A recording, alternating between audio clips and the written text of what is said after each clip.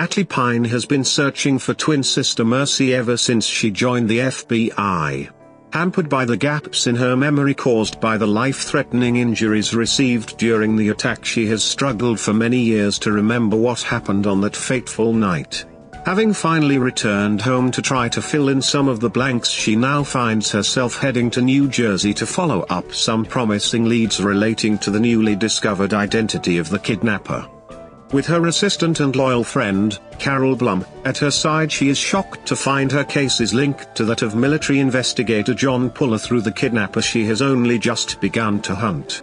Together they realize the connection could strike at the heart of far more than either of them could begin to understand alone, and as more information comes to light, Atlee finally reaches a shocking realization of what happened to Mercy all those years ago. Once again, Mr. Baldacci has provided a story to keep you reading long into the night. Atlee is a great character, and the addition of John Puller is a very clever move, as it gives a whole different sense of what has happened and why. Thankfully, although many things have been sorted, there is still more to come where Atlee is concerned, and I will absolutely be waiting in line for that. Anyone who is a fan of this series of books won't be disappointed.